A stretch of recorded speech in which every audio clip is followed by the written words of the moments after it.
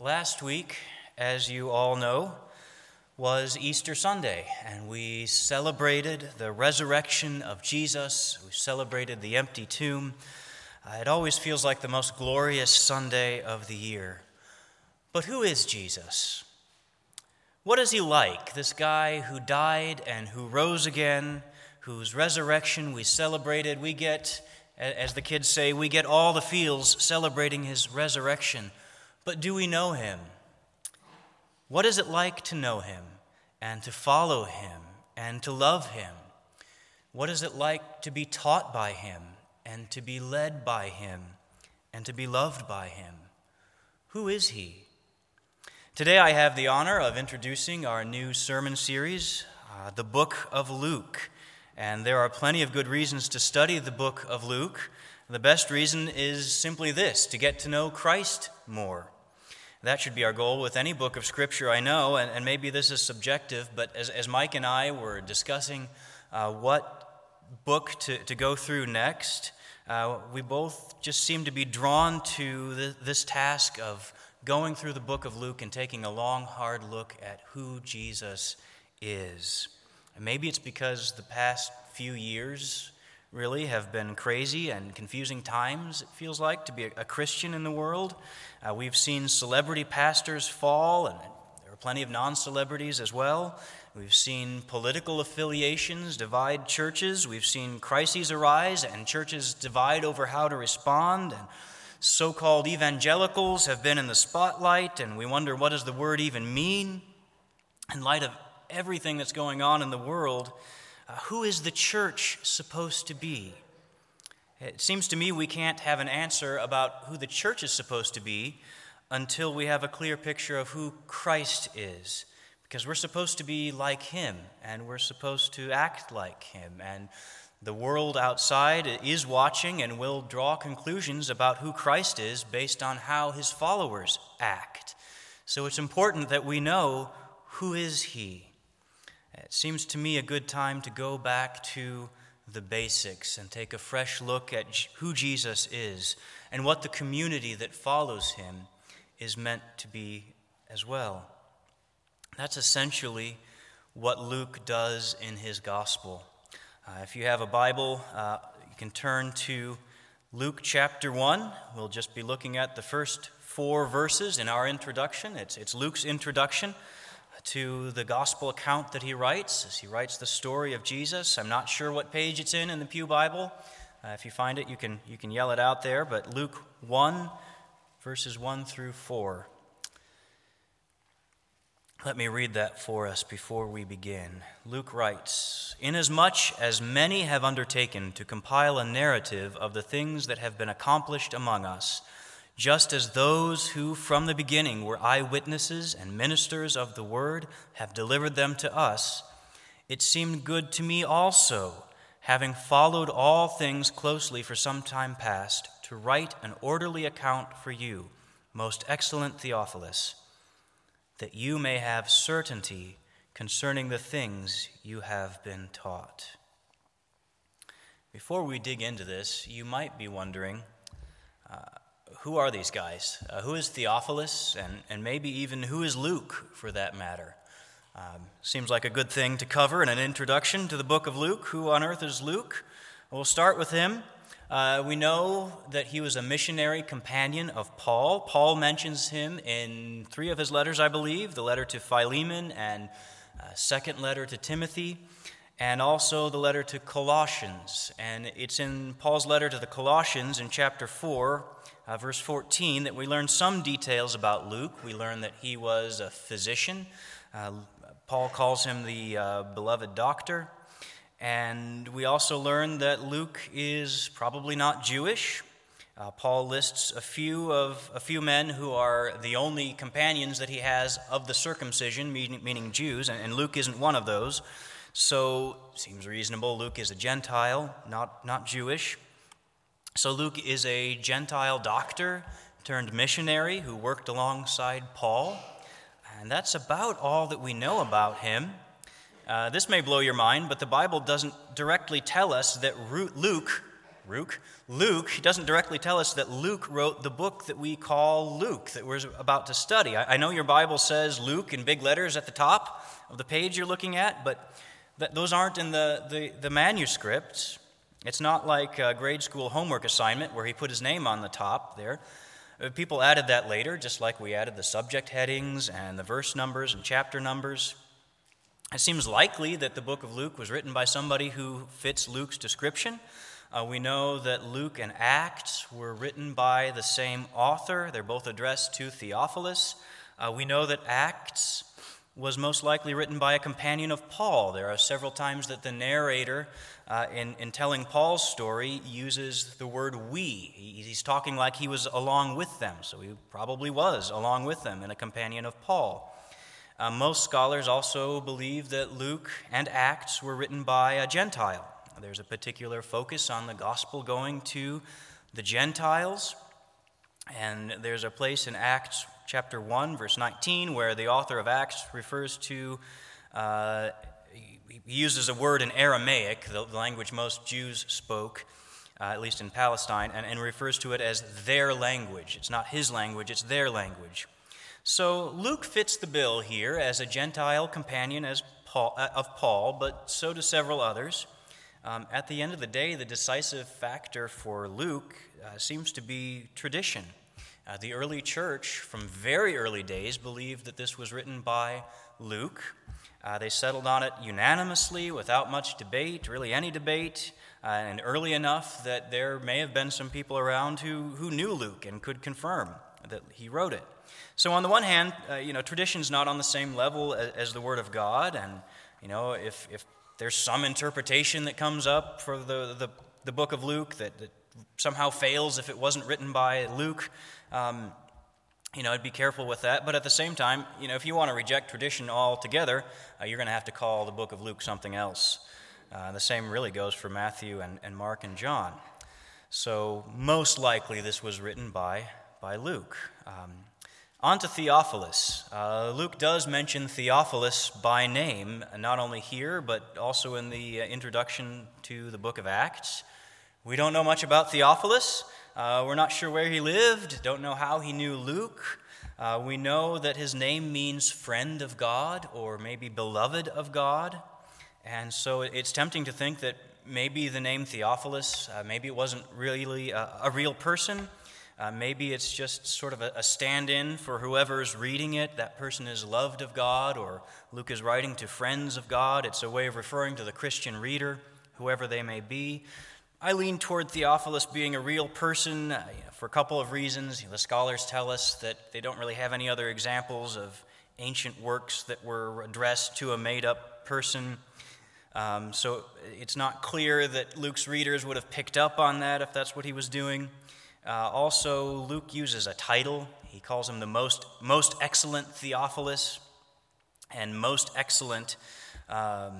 It sounds like something we would have said back in the 90s or 80s or some skater, most excellent Ninja Turtles or something. But it's a formal way of talking to an official or somebody with some rank in society. Luke is kind of being polite, following etiquette, and that seems more likely if he was addressing a certain person who would normally be addressed that way. So I think Theophilus is probably a man of some social standing. The name could be a Jewish name or a Greek name, but since Luke focuses again on Gentiles so much and the gospel going to Gentiles, probably seems likely he was a Gentile. Either way, it seems that Theophilus, I'm going to have trouble saying his name, Theophilus, seems he was a Christian. Verse 4, Luke says he wants Theophilus to have certainty concerning the things he has been taught. So he's received some instruction in the faith, apparently, so most likely a believer. But of course, neither Luke nor the Holy Spirit intended this book to be read only by this one guy and then maybe shredded or something. It's possible that Theophilus is just the guy who is funding Luke's writing project. The papyrus would have been expensive, and if he's traveling to talk to others who knew Jesus and eyewitnesses, that could have been expensive. But surely it was meant to be read by the rest of the church where Theophilus lived too. I need to get away from saying this guy's name. But it seems likely also that that church would have been mostly Gentile, but there were probably some Jews present as well that would have read it. So at the end of the day, what we know for sure about the background is that the book was written by a companion of Paul and written to believers who needed assurance. As he says in the last verse, he writes that you may have certainty. So believers who need assurance. I think we can find some connection there, can't we? So that's what we know about who wrote it, who it was written to. Let's dig into the passage. And the passage is one long run-on sentence. So I want to kind of start with an overview, and I only have one slide. You can see I outdid myself on the slides this morning. But if you can read that, there's kind of a pattern here. Inasmuch as many have undertaken to compile a narrative of the things that happened, just as those who delivered us, it kind of follows the same pattern. It seemed good to me also to write an account that you may have certainty. In other words, many people are writing down the story of Jesus, the story that they heard from those who were friends of Jesus, who were there from the beginning, who became ministers of the word, who taught them about Jesus. Luke says, I'm going to do that too. I'm going to write down Jesus' story for you, guy whose name I can't say this morning apparently, to give you certainty about what you've heard about Jesus. That's the text in a nutshell. And now, you could read this and think that Luke is saying he's going to set the record straight, right? Look, all these people, they're trying to tell the story of Jesus, and it's a big mess.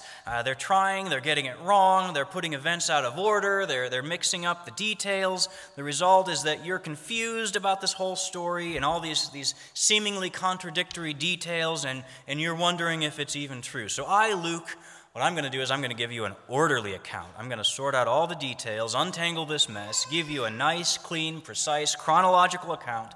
And once you have all that, you'll see how it all fits together, you'll have objective evidence, you'll have proof that this is true, and that will give you certainty. You can tell by the way I'm talking, I don't think that's what Luke is doing exactly for a few reasons.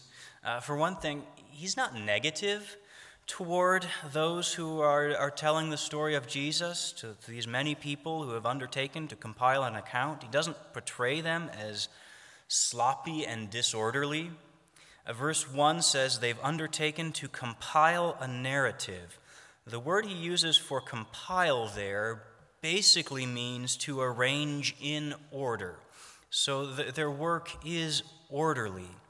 And then in verse 2 he points out that it is based on eyewitness testimony. And eyewitness testimony today, but especially in the ancient world, that's an important standard for factual accuracy. There are eyewitnesses that I've talked to that at this point are still around. You can confirm what I've said with them. Most importantly, though, I think is in verse 3, where Luke says, it seemed good to me also to write an account. The also is pretty important there. Luke pictures himself as joining their work. He brings up these other writers not to say, I'm going to fix their mess, but to establish a precedent for his own work. This prologue, we'll call it, to his gospel account, is similar to prologues that you find in other ancient writers who would begin a book by pointing to the work of others who wrote similar books. It's not to point out that yours is better, but to show that you're not doing something off the wall and crazy. There's a precedent for what you're doing. What you're doing is similar to what other people have done. And maybe it tells them what kind of book that they're about to read. It's similar to other works you've probably heard of. It legitimizes what you are doing in writing this book. So if there's a distinction to Luke's work, I think it comes in verse 4, where he says he's writing this for Theophilus, to write an orderly account for you, Theophilus. Remember that this is before you had the printing press or the copy machine, or before you could buy a ream of paper for cheap and just run off copies, or type something up on a blog and hit publish and it goes out. You had to make copies writing it out by hand, and that was time-consuming, and the materials were expensive. So it would have taken some time for any writings that we now know of as the New Testament. It would have taken a long time for some of those to circulate around the church, which is spread out across the whole Roman Empire. So it makes sense for Luke to write this for this group of Christians that he has some connection with.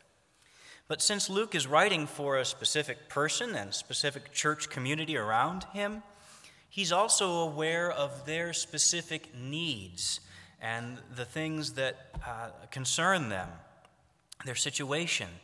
In verse 4, he identifies a need for certainty concerning the things they have been taught. Now, why do they need certainty? It seems to me that today, at least when I think about certainty, I think about a story of a good Christian kid who goes off to college and meets an evil philosophy professor, played by Kevin Sorbo, and the kid has to find the right logical arguments to defeat Kevin Sorbo in single combat while simultaneously reviving the career of a Christian rock band from the 90s. I'm not sure what I was talking about there. But all that to say, when you think of certainty, you might think about objective proof, logical, historical, philosophical arguments for the truth about Jesus, case for Christ kind of thing. And those are good things. But I don't think that's the whole story for Luke's readers. Excuse me just a moment. It's the allergy season. So hoop-de-doo. So I think there's more going on with Luke's readers than just factual accuracy. I can't say that either. They did care about factual accuracy. Luke makes a big deal about his own careful investigation, where it says that he followed things closely for some time past. There are some nuances of translation we could spend some time on there, but the basic idea is that Luke has studied the evidence for who Jesus was and is and what Jesus said and did, and he studied that in depth. And like the other writers, he's gone to the sources. We know he quotes Mark, for example, and that Matthew and Luke both consulted some of the same sources in writing their Gospels because they quote things and word things the same way. So Luke's study gives him some expertise in talking about the story of Jesus. He's qualified to talk about this. So they were concerned about the accuracy and facts, but there's more to it than that. As we keep reading the book of Luke, we find out that Luke didn't write primarily to prove Christianity is true. He doesn't cite historical sources or make logical arguments. He doesn't so much try to prove the story of Jesus as he proclaims Jesus. See, intellectual attacks on our belief system, they're not the only reason we struggle with assurance. I would argue they're not even the primary reason or main reason we can struggle with assurance. I don't think it normally starts in the head. As the saying goes, what the heart wants, the will chooses, and the mind justifies. I think our head usually follows our hearts. We see this happen in our lives every day. And I believe in God, and it's easy for me to believe that when things are going well for me. I know evil exists in the world and that good people suffer, but when I'm not the one suffering much, I'm not bothered that much by that fact. But when things get rough, that's when I start to wonder, is God even there? Am I an idiot to believe this? Apparently, there are a few things that may have disturbed the assurance of Luke's readers. For one thing, the church in some ways just didn't look impressive. I mean, yes, in the book of Acts, you see the church growing, and it's inspiring and amazing to us to look at. But as Paul points out in 1 Corinthians chapter 1, not many Christians are wise by worldly standards, not many powerful, not many of noble birth. God chooses the weak to shame the strong, Paul wrote, but the result is that the church ends up being filled with weak people. History tells us the early church was disproportionately female, possibly because New Testament Christianity valued women in ways that the world did not. The Romans believed that women had weak judgment and couldn't make responsible decisions for themselves. They needed to be under the guardianship of a man at all times, or they would not act in their own best interest. What does that say about a movement that has attracted so many women? What does it say about husbands who follow their wives into this faith? Are they whipped beta males? Is Christianity just a bunch of sugary, slipshod female thinking?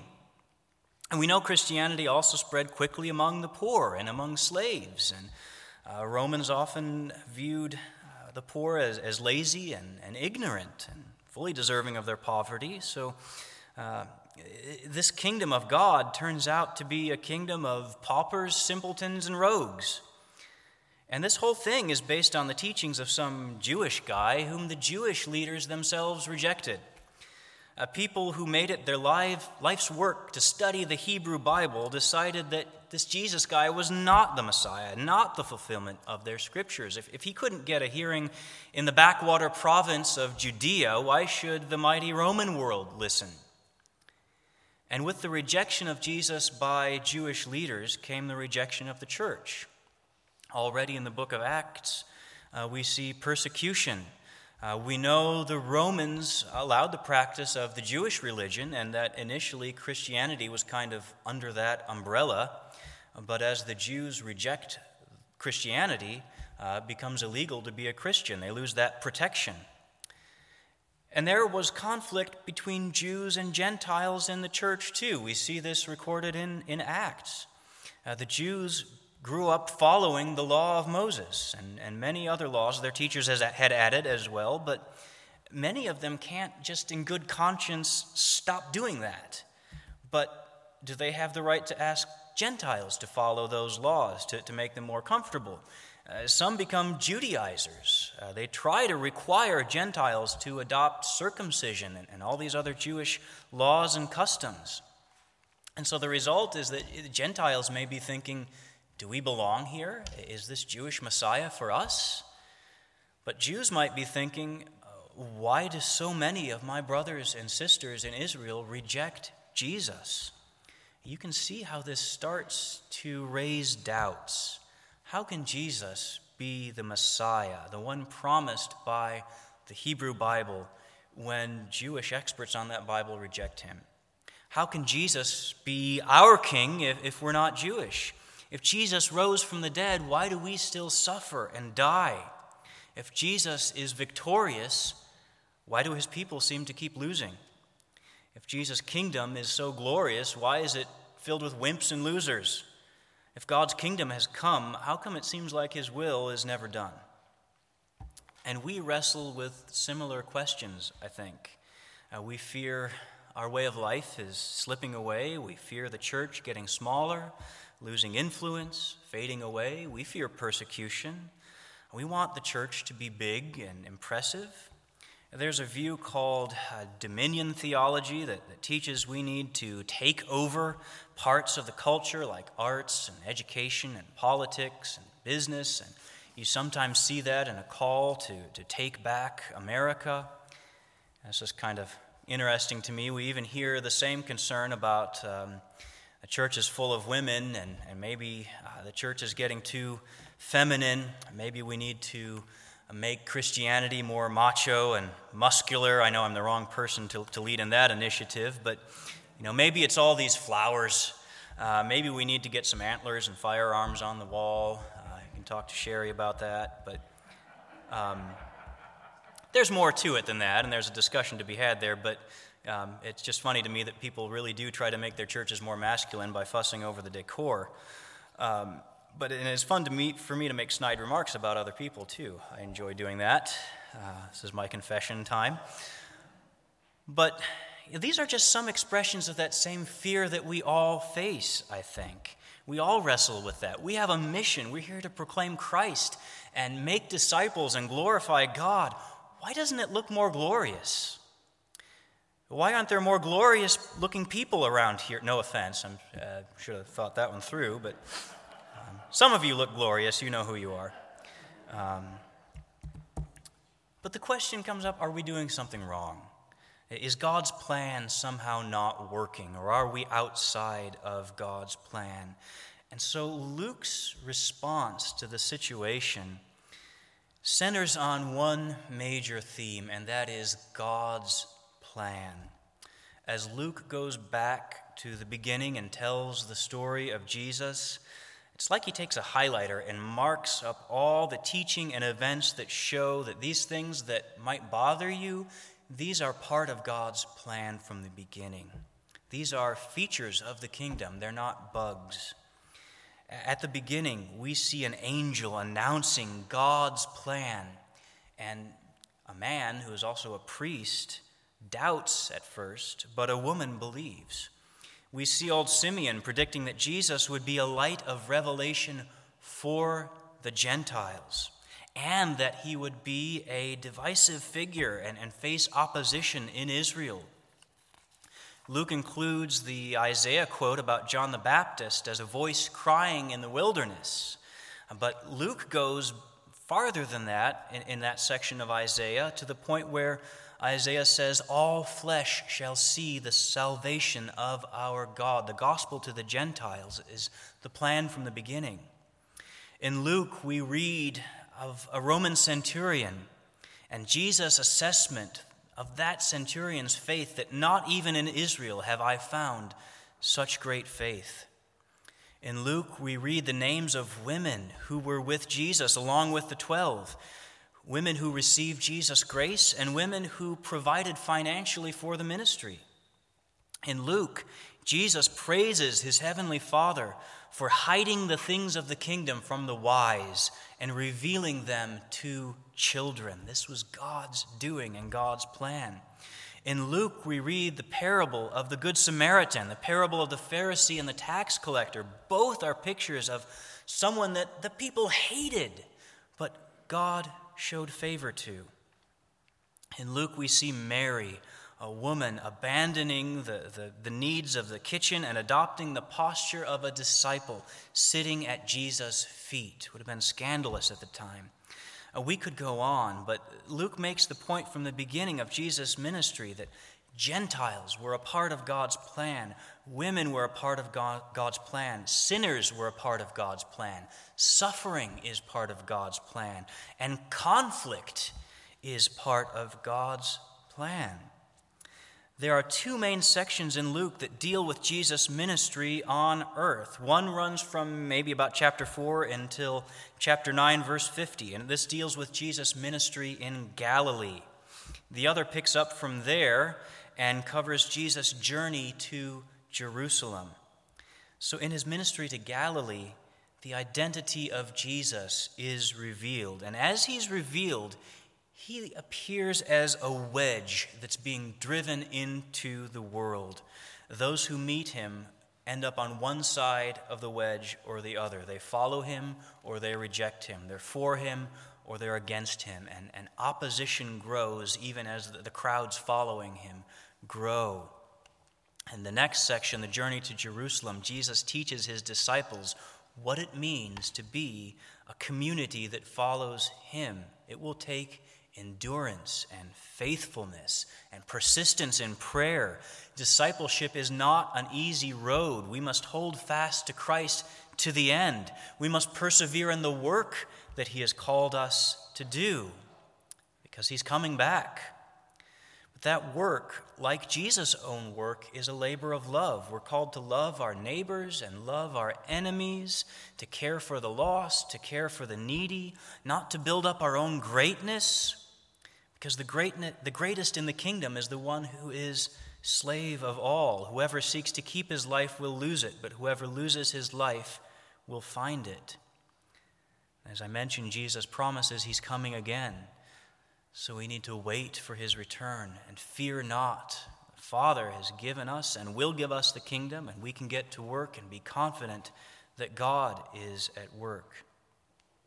And after those two sections are over, of course, we have the final section where Jesus shows us what the kingdom looks like as he walks the road to the cross and suffers and dies. The way of the kingdom is the way of the cross. It's upside down. Jesus removes our guilt by being condemned as guilty. Jesus overcomes our shame by being humiliated. Jesus clothes us in his righteousness by being stripped and given a robe in mockery. Jesus reconciles our relationship with God by being abandoned and betrayed and denied by his friends. Jesus gathers us in by being cast out. Jesus shows us God's favor by enduring God's wrath. Jesus breaks the curse by becoming a curse. Jesus conquers sin by becoming sin for us. Jesus shows love by being hated. And Jesus defeats death by dying. And this is how God brought us salvation. This is the fulfillment of God's plan. All of the Old Testament promises were leading up to this moment, the crucified man. Jesus himself makes this point toward the end of the book of Luke in chapter 24, as he's talking to his disciples after the resurrection. And he goes through the Old Testament, the scriptures, and says that this is what these scriptures are saying. This is what they're pointing to, that Christ must die and rise on the third day, and that repentance and forgiveness in his name should be proclaimed among all nations. In the life of Christ, this upside-down nature, this is a feature. It is not a bug. The rejection and crucifixion of Christ was not a bump in the road. The inclusion of the Gentiles is not plan B. The calling of the weak and despised in the world's eyes, it's not because God can't do any better. It's how God works. It's how his grace works. Martin Luther said, "God receives none but those who are forsaken, restores to health none but those who are sick, gives sight to none but the blind, and life to none but the dead. He has mercy on none but the wretched, and gives grace to none but those who are in disgrace." If we are despised and rejected, we are in good company. We're in the company of our Savior. Life might not look the way you expected it to. Life as a disciple, as a follower of Christ, might not look the way you expected. But we're following a Savior who wasn't what anyone expected either. And the more we get to know him, the more we know who we are supposed to be. The more we get to know him, the more we can know for certain the things that we were taught. And we were taught that Jesus loves us. This we know, for the Bible tells us so. Little ones to him belong. We are weak, but he is strong. Let's pray. Father, we are gathered here before you in need of the assurance that only you can give. Because life is hard. Because we are all facing struggles and conflicts, trials and temptations of various kinds. And we all, at one time or another, in one way or another, are facing questions and facing doubts. And the answer for those doubts is Christ. We need you to show us who he really was. We need you to open up our hearts and our eyes to receive him, to receive his love, to receive his word. Apart from you, we can hear these words and just hear them. We can be like the person who looks in a mirror and walks away and forgets what he saw. We can simply have some good feelings here, but not be changed, not be transformed by what we have seen. And so we ask that both now and as we continue to go through the book of Luke, that you would be at work in us. Help us to see Christ. Help us to understand who he really is. Break through our preconceptions and our preferences, our ideas about who we want him to be, our Savior that we make in our own image, and impress upon our hearts the truth of who Christ is. Help us to see him and know him and love him and rejoice in him and be made new like him, so that as we live out our calling here on earth, waiting for his return, we would be faithful and confident in our mission to show his love and proclaim his gospel to those in need. We ask these things in Christ Jesus' name. Amen.